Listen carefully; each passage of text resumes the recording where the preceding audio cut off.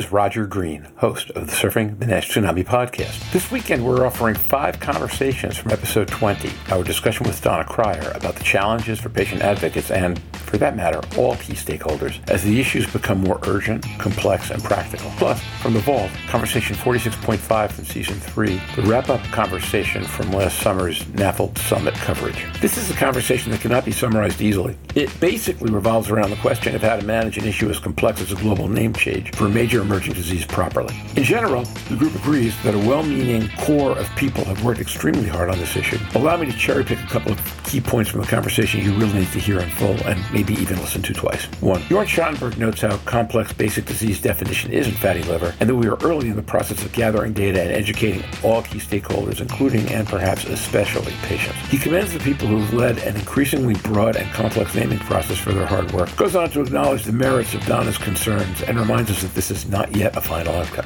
Louise Campbell points out that Asia Pacific simply changed the name in their region with very little conflict and asks, did they do it right or did they do it wrong? Donna Cryer and I agree they did it wrong, largely because the power dynamics were simple enough that one group could commandeer the process. Donna passionately expresses her frustration with how badly she feels patients have been disrespected in the nomenclature process. She states that GLI formed the broadly representative 80-member NASH Council precisely to be there to manage complexity of this kind of process, but that none of the value the council can bring is coming into play here. I suggest that this issue may be too large for a broader tent solution to work. When you have 6 or 7 competing sets of interests, the likely outcome is an unduly broad or complex solution, particularly when so few individuals in the system have the complete set of skills necessary to visualize the broader issue. The last 2 episodes of Surfing the Nash Tsunami, episodes 19 and 20 in season 4, have looked at patient and advocate reactions to 2 major events happening in fatty liver space today. Together, they paint a fairly complete picture of the excitements and frustrations the advocate community faces today. As I said last week, progress is a long journey, so let's all keep pushing. And while you do so, listen, sit back, enjoy, learn, and when you're done, join the discussion in our LinkedIn discussion group.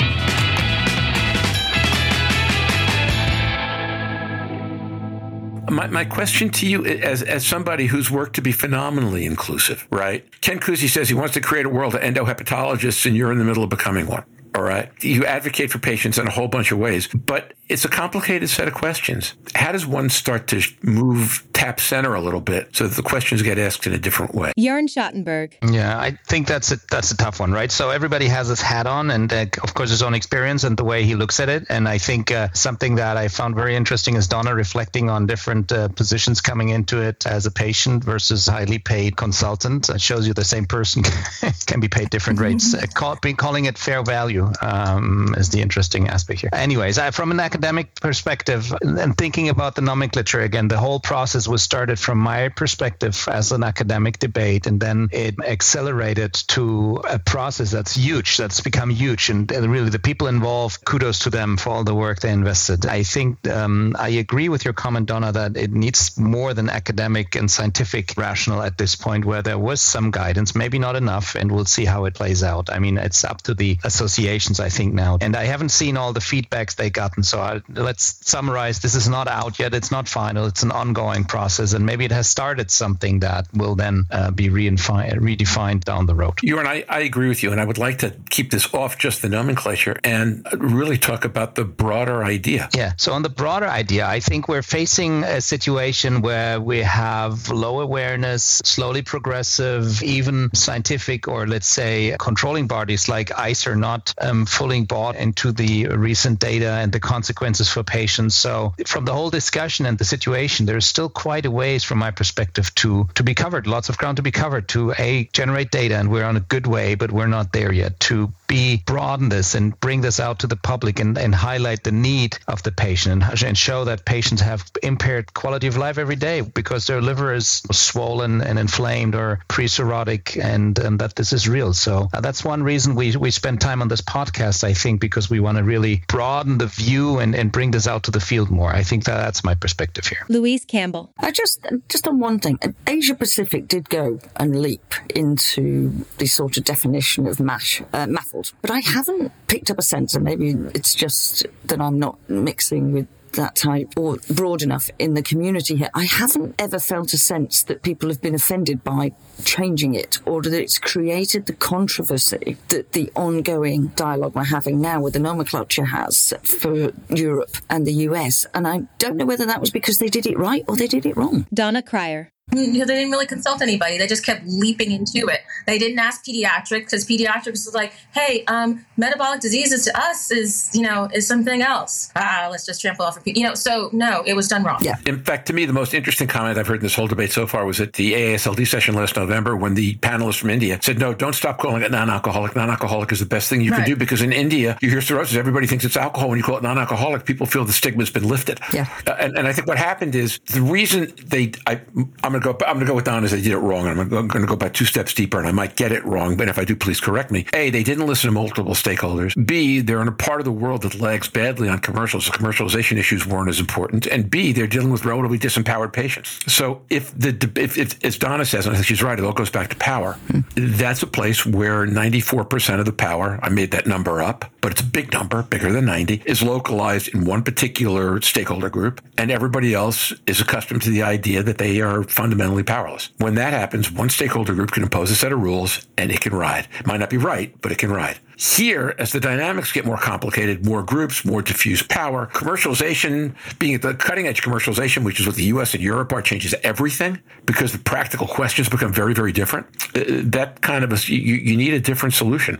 But that may be exactly why there isn't the groundswell of irritation here, is because people just accepted that was the name change. They weren't given an option, and that's not right. But they appear to have just gone, right, that's the new definition. But if pediatrics said, no, that's wrong, then it's only right for a very insular group. I think Jorn made a really important point that I want to go back to. Everybody in this process is trying to do the right thing. ICER might be a slightly different story, might have a slightly different definition of the right thing, but certainly in nomenclature, I think everyone's trying to do the right thing, whatever they think the right thing is. It's just, I take Donna's point that when you're dealing with a multi-stakeholder world, you need to start with a diffuse multi-stakeholder solution that is truly, in fact, a diffuse multi-stakeholder solution. And that's been a bit of a problem here. I would refine that, Roger, because I just want to make sure, because I felt throughout this nomenclature process, I've been gaslit a little bit. And, my pictures used very liberally on presentations, and then my very strongly delivered opposition to just about everything sugar-coated over into some type of acquiescence, which it is not. I'm just too polite to bully babies in public. But,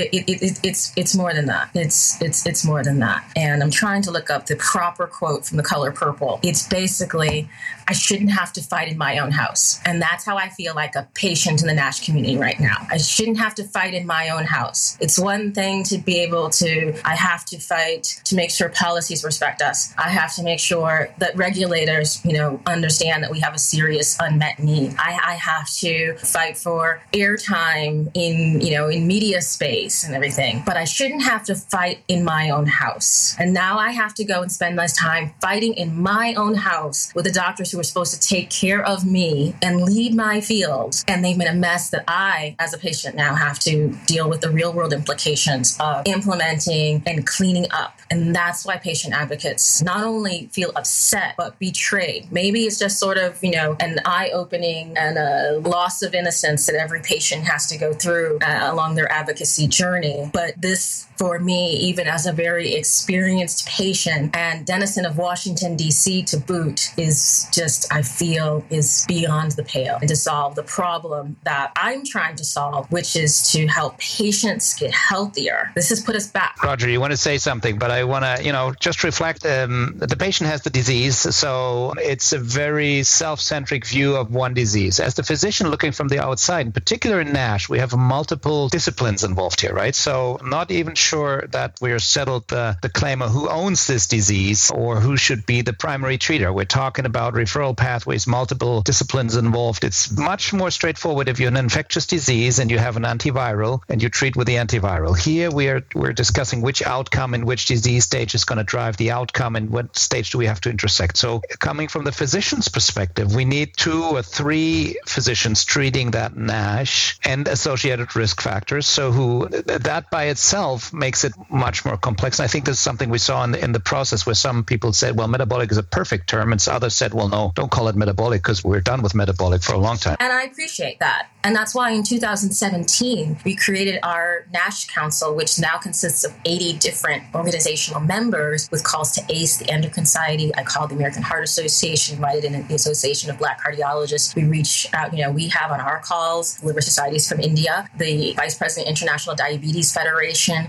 I knew that at the beginning and solved for that. So I appreciate that. And that's what I mean by you will need to tell it to somebody who doesn't know. I do this. Most of the folks that are involved in this process, as I have been painfully observing this, that's not what they do. I'm not trying to perform a transplant. You don't want me treating, I'm not trying to prescribe any drug. I'm not trying to diagnose anybody. But you've come into my house, into my turf, and I've just brought all your muddy feet around stuff, doing things that you don't know how to do. And it's too much to do without a trip to the gym and a nap at this point to come back in and to work with people who have all the power but lack the knowledge. So Donna, so it's interesting. First of all, I think what happens is people do what they know how to do. So the question is, are you defining what you need how to do properly? Okay. But second, the comment I was going to make in setting you up to speak is that we're on audio, not on video, but I see this making you uncomfortable. And I get it. I think it's a complicated set of issues. I agree with you. And one of the things you've been great about, you personally and lots of others, is about reaching out to multiple medical specialties because a lot of doctors have to own this. I think Donna's on a different point, and I'm not sure that one is right and the other is wrong. It's probably too complicated for any one organization to take on their own, even yours, Donna. It's pretty complicated, right? You personally have this unique set of backgrounds that positions you at that moment to be able to see a lot more angles than anybody else can. But in the end, for a whole variety of reasons, this either needed to be a bigger tent, although when you get to a bigger tent, you're going to wind up getting with 14 different columns instead of 7, or a smaller tent that everybody trusted or was willing to push through. And none of that's happened, right? The tent is not broad enough in its perspective. It is not, as you said earlier, confident enough to just push through a solution. And therefore, the people who are in it do what they know how to do. And therefore, we get what they don't know how to do doesn't get done. And yes, they could have listened to you 5 years ago, but there was one you. My belief is if there had been 8 of you in 8 different places, it might have had a better chance of working. Just a hunch.